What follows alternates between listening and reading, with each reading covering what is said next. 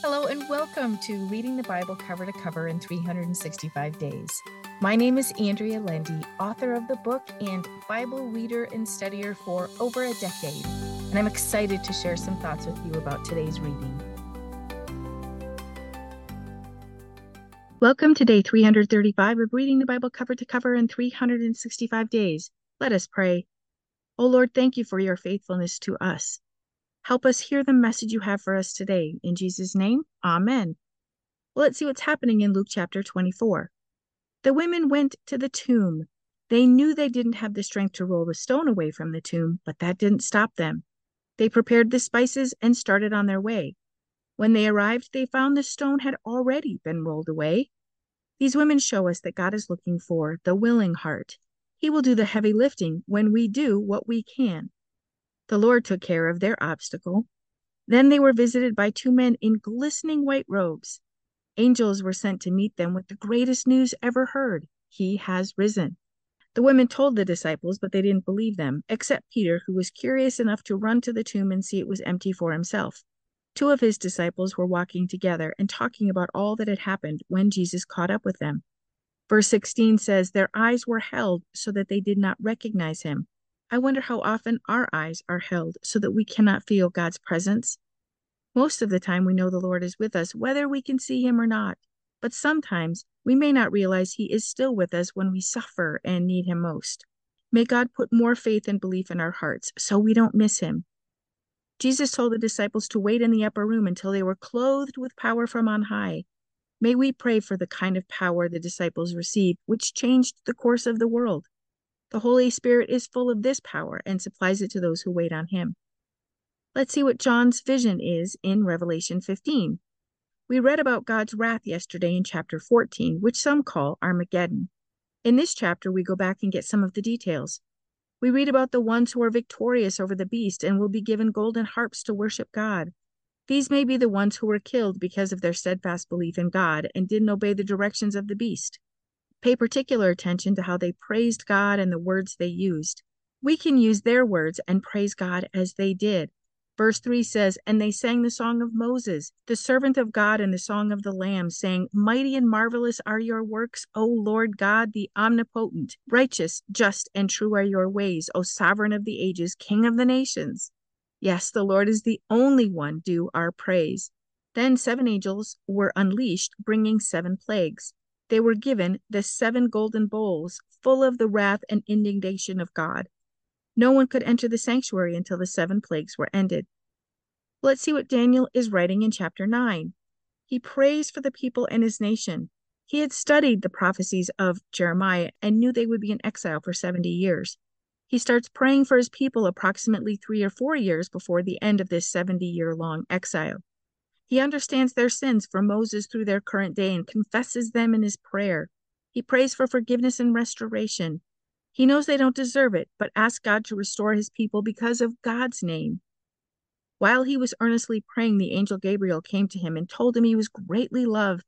Gabriel also came to share wisdom and understanding. He told Daniel how long it would be until the Messiah would come. According to a commentary I've read, most scholars believe that the 70 weeks in verse 24 means 70 times 70 years, or 490 years. In the last verse of this chapter, there is one last week, which is the period of 7 years. This should seem familiar because it's what we are reading about in Revelation. There is a break in time from when Jesus died until this 7-year period when the Antichrist will reign, as we read in Revelation. So instead of using 490 years as our marker from Daniel's vision to the death and resurrection of Christ, we use 483 years. And this is calculated to be correct when we go back in history. We know that God is perfect and that his perfection is displayed through every detail in our lives, this world, and everything that happens in this world. I'll put a link in the show notes to the commentary I've read because it is fascinating to read in detail. In chapter 10, Daniel is visited by another heavenly being. He had been mourning for 3 weeks when this vision occurred. He was in his 80s, and some of the exiles had returned to Jerusalem with Ezra. It is possible he was sad because of all the trouble the exiles had in returning and attempting to rebuild the city and temple, but we don't know exactly why he was mourning. Again, we read that God dearly loved him. Daniel wrote quite a bit about weakness as he trembled before this angelic being. Daniel asked for more strength, and it was granted him. He shows us that we can also ask for strength, which Almighty God will give us from heaven. The angel told him that a prince of Persia had stood against him for 3 weeks of his prayer and fasting. This prince was evil in the spiritual realm. The angel Michael had stepped in to wage war against this evil prince. In Ephesians 6:12, Paul writes, "For we are not wrestling with flesh and blood, contending only with physical opponents, but against the despotisms, against the powers, against the master spirits who are the world rulers of this present darkness, against the spiritual forces of wickedness in the heavenly supernatural sphere." Paul tells us to put on God's complete armor to withstand the evil forces against us. We need to remember what we are struggling with and what we can do to stand against the enemy. Daniel prayed and fasted. Paul tells us to put on the armor of God. May we stay prayed up and armored up as we live here on earth. Michael leaves Daniel, but the other angel stays to give Daniel more truth. We will read about that tomorrow in chapters 11 and 12. Let's see what we can learn from Proverbs 4 today. This chapter is about wisdom, what we achieve through her, and how she protects us. Solomon writes that his father David taught him wisdom and told him to keep God's commandments. He said, wisdom would keep, defend, and protect him if he walked in it. If he loved wisdom, she would guard him. If he prized wisdom, she would exalt and promote him. If he embraced wisdom, she would bring him honor. Verse 11 says, I have taught you in the way of skillful and godly wisdom, which is comprehensive insight into the ways and purposes of God.